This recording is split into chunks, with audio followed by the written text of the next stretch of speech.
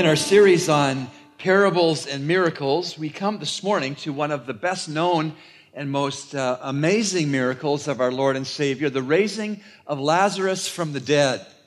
And what a miracle that was, what a true story it is to tell about that miracle. And I want to start by saying that some things are easier to sing in church than to sort out in life. Take delays and disappointments and the deaths of persons we so love. Take those things, for example. Today, in this wonderful, true account of Jesus Christ's miracle of raising Lazarus from the dead, don't miss the lordship of Christ, and don't miss the hope that comes to us because He is Lord. He is Lord. He is risen from the dead, and He is Lord. I want to read the account for you as it's recorded for us in the Gospel of John, chapter 11, verses 1 to 44. Please turn there in your Bibles or scroll there in your devices to follow as I read. Hear the word of God, please. Now a certain man was sick, Lazarus of Bethany, the village of Mary and her sister Martha. And it was the Mary who anointed the Lord with ointment and wiped His feet with her hair, whose brother Lazarus was sick. The sisters therefore sent to Him, saying, Lord, behold, he whom you love is sick. But when Jesus heard it, He said, This sickness is not unto death, but for the glory of God, that the Son of God may be glorified by it. Now Jesus loved Martha and her sister and Lazarus. When therefore He heard that he was sick, He stayed then 2 days longer in the place where he was. Then after this, He said to His disciples, Let us go to Judea again. The disciples said to Him, Rabbi, the Jews were just now seeking to stone you, and you are going there again? Jesus answered, Are there not 12 hours in the day? If anyone walks in the day, he does not stumble because he sees the light of this world. But if he walks in the night, he stumbles because the light is not in him. This He said, and after that He said to them, Our friend Lazarus has fallen asleep, but I go that I may awaken him out of sleep. The disciples therefore said to Him, Lord, if he has fallen asleep, he will recover. Now Jesus had spoken of his death, but they thought that He was speaking of literal sleep. Then Jesus therefore said to them plainly, Lazarus is dead, and I am glad for your sakes that I was not there, so that you may believe. But let us go to him. Thomas, therefore, who is called Didymus, said to his fellow disciples, Let us also go that we may die with him. May I interject? Sarcastic, doubting Thomas. So when Jesus came, He found that He had already been in the tomb 4 days. Now Bethany was near Jerusalem, about 2 miles off, and many of the Jews had come to Martha and Mary to console them concerning their brother. Martha, therefore, when she heard that Jesus was coming, went to meet Him, but Mary still sat in the house. Martha, therefore, said to Jesus, Lord, if you had been here, my brother would not have died. Even now I know that whatever you ask of God, God will give you. Jesus said to her, Your brother shall rise again. Martha said to Him, I know that He will rise again in the resurrection on the last day. Jesus said to her, I am the resurrection and the life. He who believes in me shall live, even if he dies. And everyone who lives and believes in me shall never die. Do you believe this? She said to Him, Yes, Lord. I have believed that you are the Christ, the Son of God, even He who comes into the world. And when she had said this, she went away and called Mary, her sister, saying secretly, The teacher's here and he's calling for you. And when she heard it, she arose quickly and was coming to Him. Now Jesus had not yet come into the village, but was still in the place where Martha met Him. The Jews then, who were with her in the house and consoling her, when they saw that Mary rose up quickly and went out, followed her, supposing that she was going to the tomb to weep there. Therefore, when Mary came where Jesus was, she saw Him and fell at His feet, saying to Him, Lord, if you had been here, my brother would not have died. When Jesus therefore saw her weeping, and the Jews who came with her also weeping, he was deeply moved in spirit and was troubled and said, "Where have you laid him?" And they said to him, "Lord, come and see." Jesus wept. And so the Jews were saying, "Behold how he loved him." But some of them said, "Could not this man who opened the eyes of him who was blind have kept this man also from dying?" Jesus, therefore, again being deeply moved within, came to the tomb. Now it was a cave, and a stone was lying against it. Jesus said, "Remove the stone." Martha, the sister of the deceased, said to him, "Lord, by this time there will be a stench, for he has been dead 4 days." Jesus said to her, "Did I not say to you, if you believe, you will see the glory of God?" And so they removed the stone, and Jesus raised his eyes and said, "Father, I thank thee that thou hearest me, and I knew that thou hearest me always, but because of the people standing around, I said it, that they may believe that thou didst send me." And when he had said these things, he cried out with a loud voice, "Lazarus, come forth." He who had died came forth, bound hand and foot with wrappings, and his face was wrapped around with a cloth. Jesus said to them, "Unbind him and let him go." What a miracle. What a Lord. Our first point together this morning is that Jesus Christ is Lord over delays. Jesus Christ is Lord over delays. I see that in the first 16 verses that I've read. You can't help but see as you read this that Jesus' delay in getting to Lazarus was on purpose.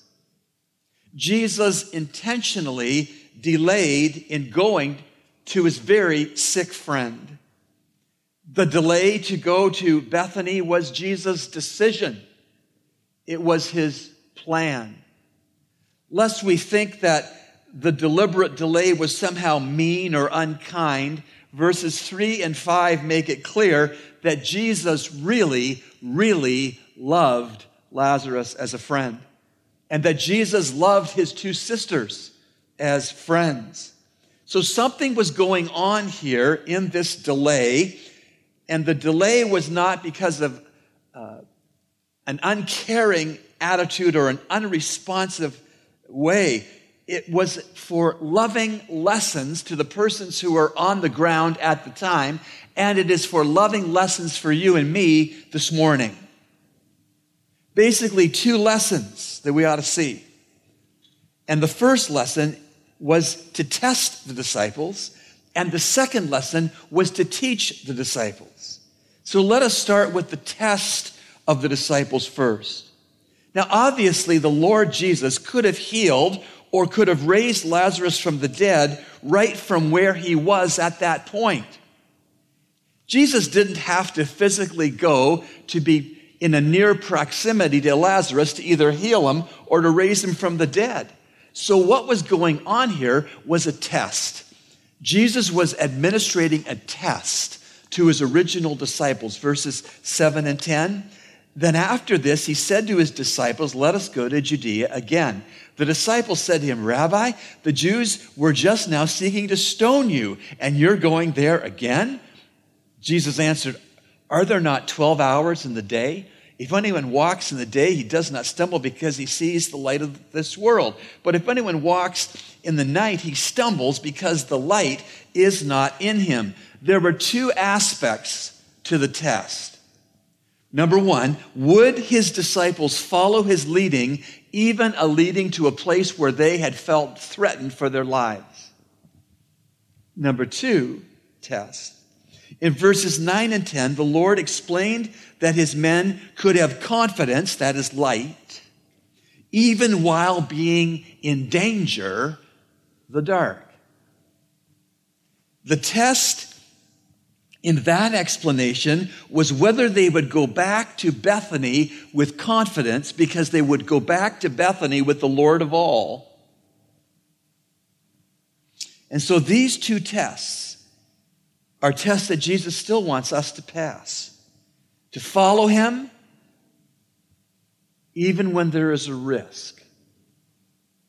And to have confidence in him by virtue of the Holy Spirit being his presence with us. Will we pass those tests? I trust that we will in the delays of our lives. Next was the teaching. Jesus not only delayed in order to test, Jesus also delayed in order to teach. Verses 11 to 16. And this he said, and after that he said to them, our friend Lazarus has fallen asleep, but I go that I may awaken him out of sleep. The disciples therefore said to him, Lord, if he has fallen asleep, he will recover.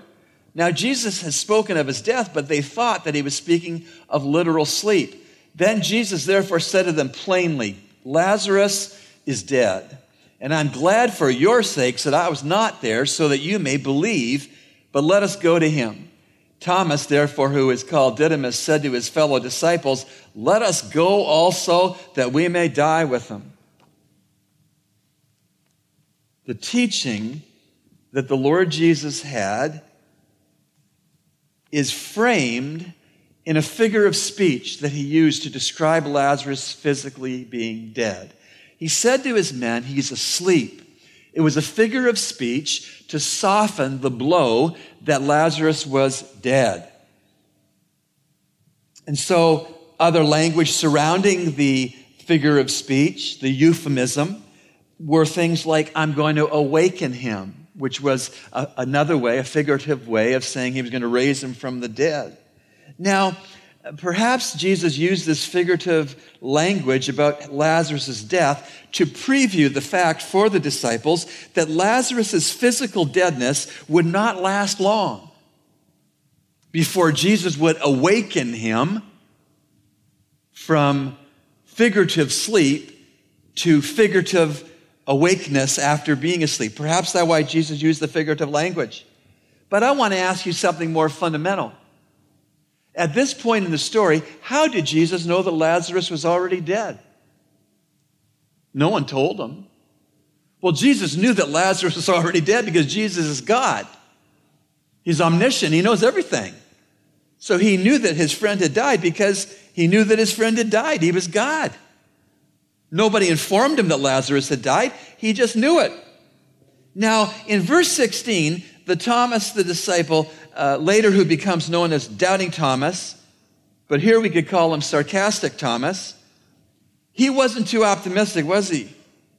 He thought they were going to have bodily harm or death, but he was optimistic enough. He had enough faith in the Lord Jesus that he mustered up the talk to get his colleagues who were disciples to go with Jesus. He didn't think it was a good idea, but he said, come on, guys, let's go. Tells us something how our faltering faith can look in the eyes of heaven. Verse 16, Thomas, therefore, who is called Didymus, said to his fellow disciples, let us go also that we may die with him. So Jesus planned a delay. And the reason he planned a delay was to test his disciples if they'd follow him to places they thought to be dangerous, and to teach his disciples that he was omniscient, that he knew that Lazarus was dead before anybody told him. Verse 14, and he taught his disciples to believe in him more. If you're here this morning as a born-again Christian, as my brother and sister in Christ, you've had a time historically in your life when you've believed in Jesus Christ for your salvation. It's a beautiful thing. But the issue is, are you learning to believe in Jesus more and more with time as you grow as a Christian?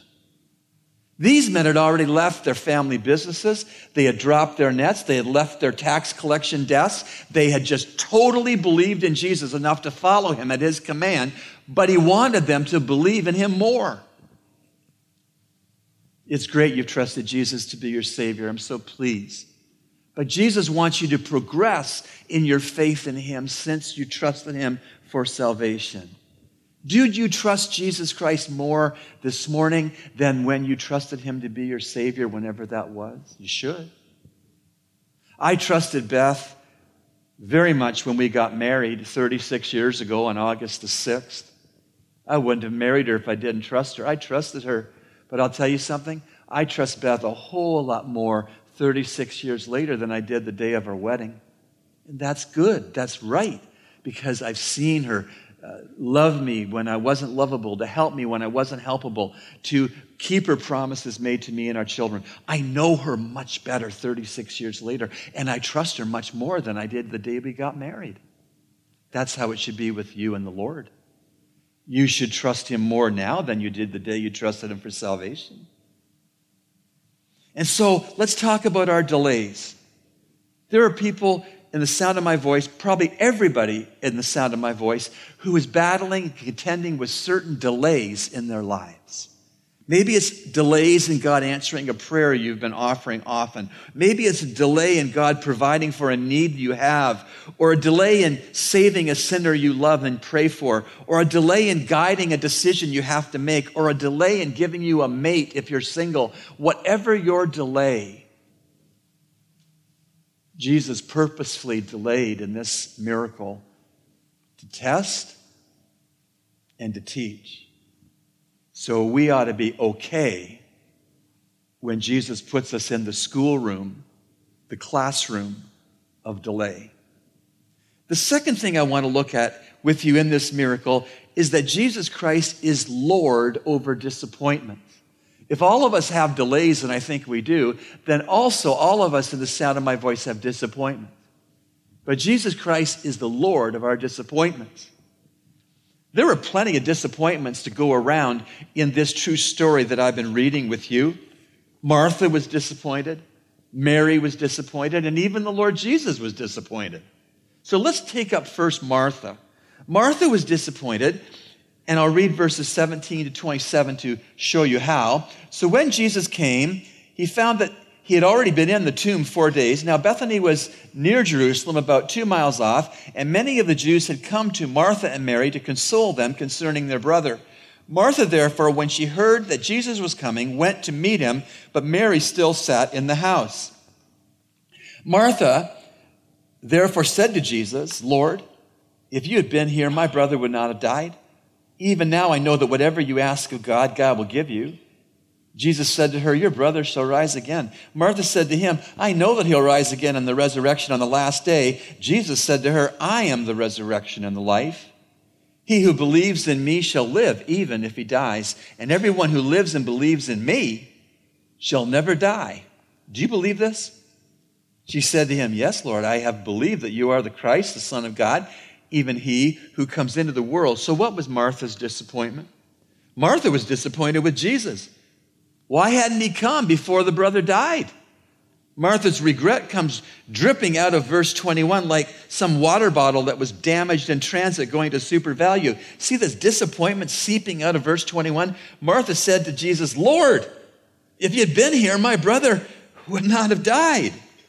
Now, to Martha's credit, she had faith in Jesus that he could do and undo whatever was disappointing her.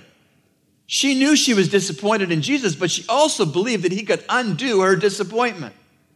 We see that in verses 23 to 26, that Jesus spoke of the things that would really eclipse Martha's disappointment. What would eclipse her disappointment? The only thing that would eclipse her disappointment was bodily resurrection from the dead, and he spoke about it. And he said that he himself is the key to all resurrection from the dead. I am the resurrection and the life, Jesus said. Now, the part that faith in him has with the nature of one's resurrection is huge. So one day, every dead person is going to be resurrected from the dead. And the nature of their resurrection and the timing of their resurrection is wholly dependent upon what they did or didn't do with Jesus Christ when they were alive. So for the unbeliever in Christ, there will be a resurrection, but it will be to damnation. For the believer in Jesus Christ, there will be a resurrection, but it will be to eternal life. And what makes the difference is what you do or don't do with Jesus Christ when you're alive. There's no second chance after you die. There's no purgatory. A priest can't pray your soul out of purgatory, a holding tank. The Bible doesn't teach that. So Jesus said, in your disappointment, Martha, I am the resurrection and the life. I am the key to all bodily resurrection. Your brother is going to rise from the dead. And so clearly, before I move off Martha's disappointment, clearly theology, knowing truth about God as revealed in His Word, the Bible, is so important to how we view life, to how we view disappointments, to how we view delays. We have to have accurate information about God, which is found in His Word. And to the degree that we are in His Word and learning more about who He is, what He's promised, what He's like, to those degrees, we will view our delays different than the average bear without Christ.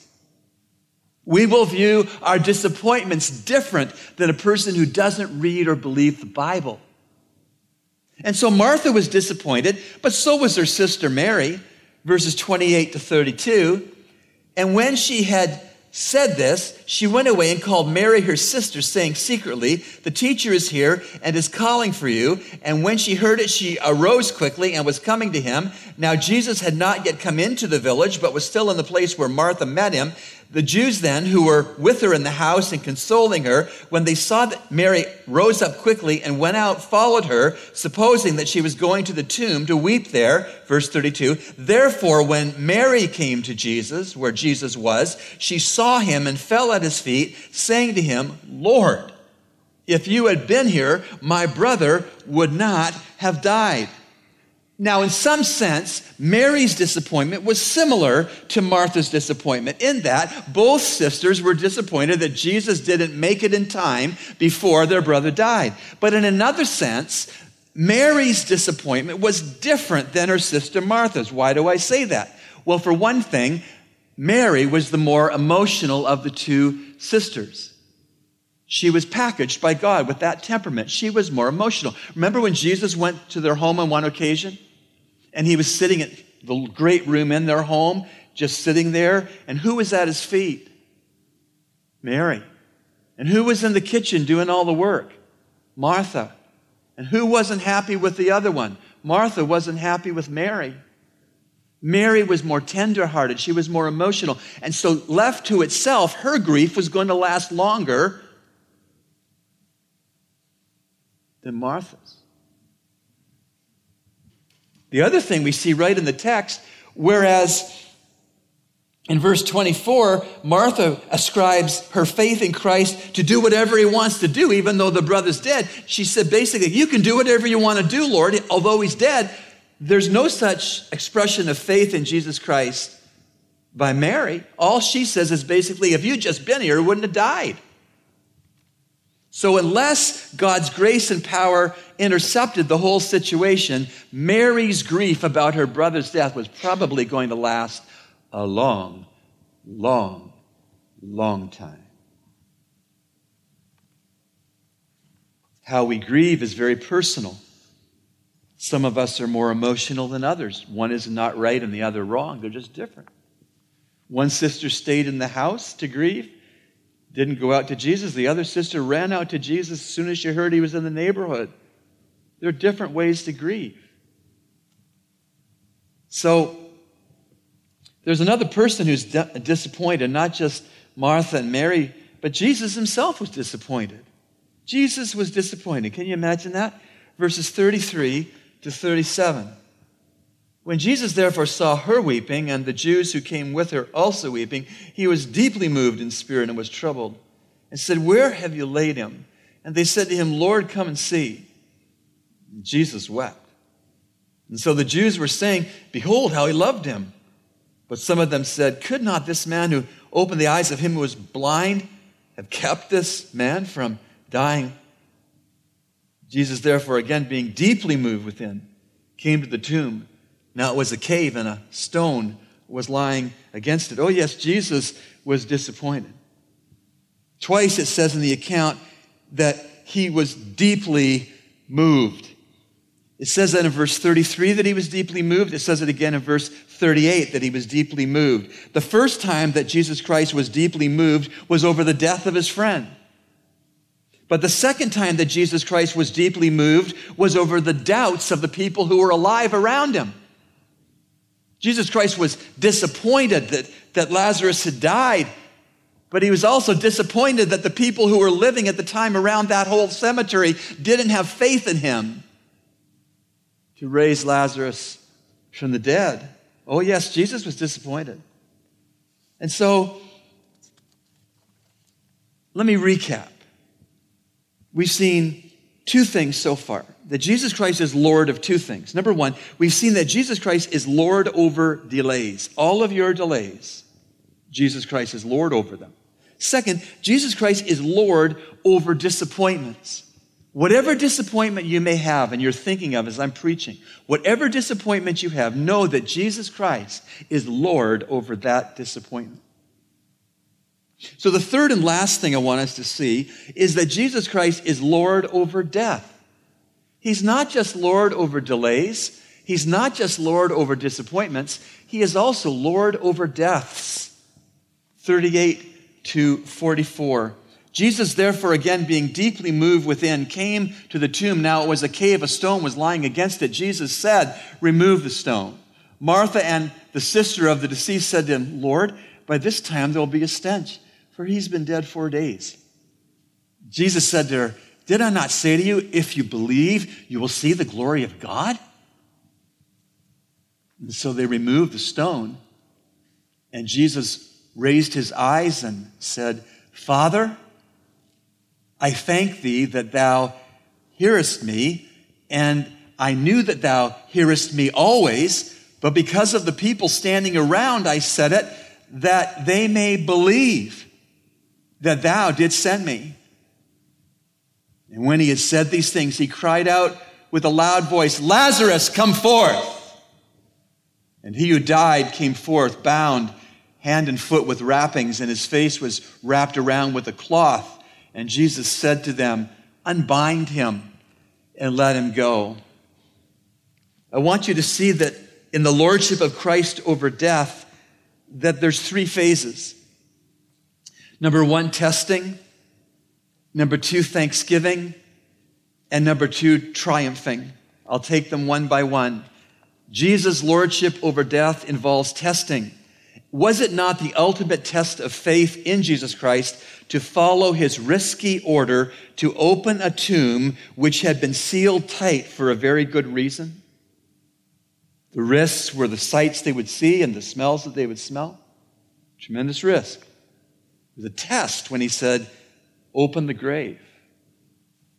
Not only was there testing, though, there was thanking. Was it not the ultimate proof of Christ's faith in his heavenly Father that he thanked his heavenly Father for something that was not yet accomplished? You know, it's really something that the Bible calls us as believers in Christ to have faith in God, but isn't it something that our Savior, when on earth, exhibited faith in his heavenly Father?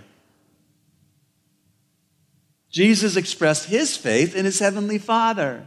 And Jesus expressed his faith in his heavenly Father when he was on earth to model for us that we should express our faith in our heavenly Father as well. And so Jesus thanks the Father in verses 41 and 42. And so they removed the stone, and Jesus raised his eyes and said, "Father, I thank thee that thou hearest me." In other words, this has already happened. I believe it's already happened. "And I knew that thou hearest me always, but because of the people standing around." Jesus wanted his relationship of faith with his Father not just to be a personal mano-on-mano thing. He wanted everybody to get in on putting faith in the Father. Is that how you see faith? That you want to exhibit your faith in Christ and in your heavenly Father so vividly, so consistently, that it's not just a personal faith with you and God, but people who look in on your life say, "Boy, she trusts God. I should talk to her about how I can trust God." So there was testing involved in Jesus Christ's lordship over death. There was thanking involved in Jesus Christ's lordship over death. But oh, thank God, there was triumphing also in Jesus' lordship over death, was it not the ultimate power of faith that Lazarus was raised from the dead by the spoken words of Christ? It shouldn't surprise us because Colossians and other passages in the Bible tell us that God in Christ, the second person of the Trinity, Jesus Christ, spoke everything into existence in creation by the word of his mouth. And by the word of his mouth, the Lord Jesus Christ called Lazarus forth from death, and Lazarus was raised from the dead. The spoken, powerful words of Christ. Now, it's interesting, if you go back to chapter 5 in John and look at one verse, verse 25, I find this interesting. Jesus is speaking in John 5:25. Truly, truly I say to you, an hour is coming, and now is, when the dead shall hear the voice of the Son of God, and those who hear shall live. Do you know what that means? That if Jesus Christ hadn't specified who he was talking to by saying, Lazarus, come forth, that all the other graves of dead people would have opened and they would have resurrected from the dead as well. That day is coming, you know. That when Jesus Christ speaks the word and the archangel comes and the trumpet call of God comes, every single grave of every single redeemed person in the church age will open and they'll be resurrected and raptured. And we shall not precede those who have fallen asleep in Jesus. Jesus said, Lazarus, come forth, because if he just said, come forth, all the other dead people would have been resurrected in the region. Amazing. Amazing. And it's not an exaggeration to observe that because Jesus called him by name, that was the only one Jesus intended to raise from the dead on that particular afternoon. This is a triumph over death by a Lord. Now, I want to talk to you a bit about this resurrection quickly. Number one, it was a resurrection. It wasn't that a coroner filled out in error a medical death certificate that was a mistake. This was not a resuscitation. This was a resurrection. They knew he was dead. They'd had to wake. This was a resurrection from the dead, not a resuscitation. Number two, for Lazarus, this was a return from paradise. For 4 days, he was in Abraham's bosom, Luke 16. For 4 days, he was enjoying all that paradise was. And then Jesus Christ called his body that was dead out of the tomb, and he was raised from the dead. I'm sorry, but it must have been a downgrade for Lazarus. You know how the airlines sometimes upgrade you? This was a downgrade, friends. He was in paradise 4 days. Had to come back. Be raised from the dead. Live. Scripture doesn't tell us how long he lived, but he had to die again. He had to die again, and he did. It was a downgrade to be raised from the dead for Lazarus. The third thing I want you to not miss is that we have curious people today. When there's an accident on the road, people rubberneck and slow down and try to see who got in the accident and whatever they want to see.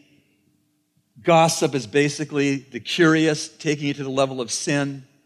We have curious people now like they had curious people then. And in John 12, after Lazarus has been raised from the dead, there's quite a verse, verse 9. The great multitude, therefore, of the Jews learned that he, Jesus, was there, and they came not for Jesus' sake only, but that they might also see Lazarus, whom he raised from the dead. They were thrill seekers. They were sensationalists. Jesus is over there, but you know the guy he raised from the dead, he's over there too. So they flocked over there to see the guy that Jesus raised from the dead. I wonder if they got Lazarus' autograph. I wonder if they asked him, so what was it like when you died? Was it like a bright light? I wonder if they got more interested in Lazarus than they did in the Lord. More interested in the miracle than the miracle worker. You know, churches nowadays, it's really sad, but churches nowadays, not just in the Commonwealth of the Bahamas, but in the United States and Canada and other countries, churches in the United States and these other places here as well, aren't typically growing because of the exposition of the Scriptures. They're growing because of sensationalism that in so many ways dishonors God. Do you know that there are churches in the United States that park a Hyundai in front of the communion table and they have raffles every Sunday if somebody's going to win a Hyundai in the congregation? I'm not kidding you. I just wonder, if you went to the place where Jesus was in John 12:9, if you had been in the great multitude that was there, and Lazarus, alive from the dead, is here, and Jesus Christ, the miracle worker, is here, who would you have spoken to? Who would have captivated your focus and your interest? Who would have your eyes upon them constantly? See that guy in the blue shawl? That's the guy that Jesus raised from the dead. Can he eat food? Let's watch and see at lunch. Would that Lazarus draw our love and our attention and our study, or would Jesus? Would the miracle or the miracle worker be the one that we would most be interested to get to know? I just wonder. In a time and day when Hyundais park in front of communion tables, I just wonder. And so, not only was it a resurrection and not a resuscitation, and not only was it a downgrade to come back from paradise, and not only was there a curious crowd that were making a bit of a sideshow, I mean a souvenir salesman's dream, a hotel keeper's dream, a restaurant keeper's dream, a sideshow. But number 4, receiving a resurrected and a glorified body came later for Lazarus. He was resurrected. Like I said, though, he had to die again. But one day, he'll be resurrected. Lazarus will, in a glorified body that will never die again. So will you. So will you.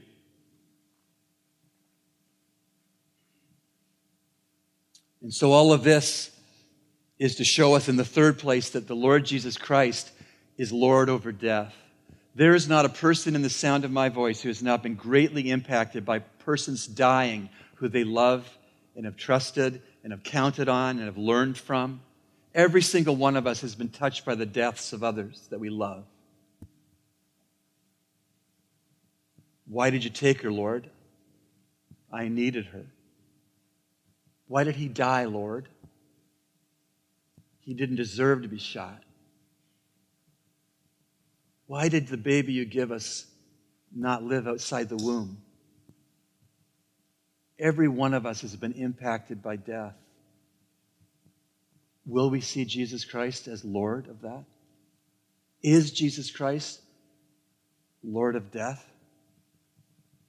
Or is he just reactionary, and when someone dies, he goes, I didn't expect she'd die. Don't really quite know what to make of this, what to do about it for the people who are living. No, he's Lord. He is Lord. He is risen from the dead, and he is Lord. And every knee shall bow and every tongue confess that Jesus Christ is Lord. And so what we've seen in this wonderful, true account of this miracle is that Jesus Christ is Lord over delays in our lives. Jesus Christ is Lord over disappointments in our lives. And Jesus Christ is Lord over the deaths that come to pass around us in our lives. In our delays, Jesus is the deciding one. In our disappointments, Jesus is the dependable one. In the deaths around us, Jesus is the delivering one. We thank the Lord that in our Bibles is the record of God going to raise the dead and teaching lessons to his first followers in so doing, and teaching lessons to his modern-day followers in so doing. Shall we pray? Heavenly Father, we thank and praise you for the Lord Jesus Christ, your Son and our Savior, the head of the church, the Savior of the body.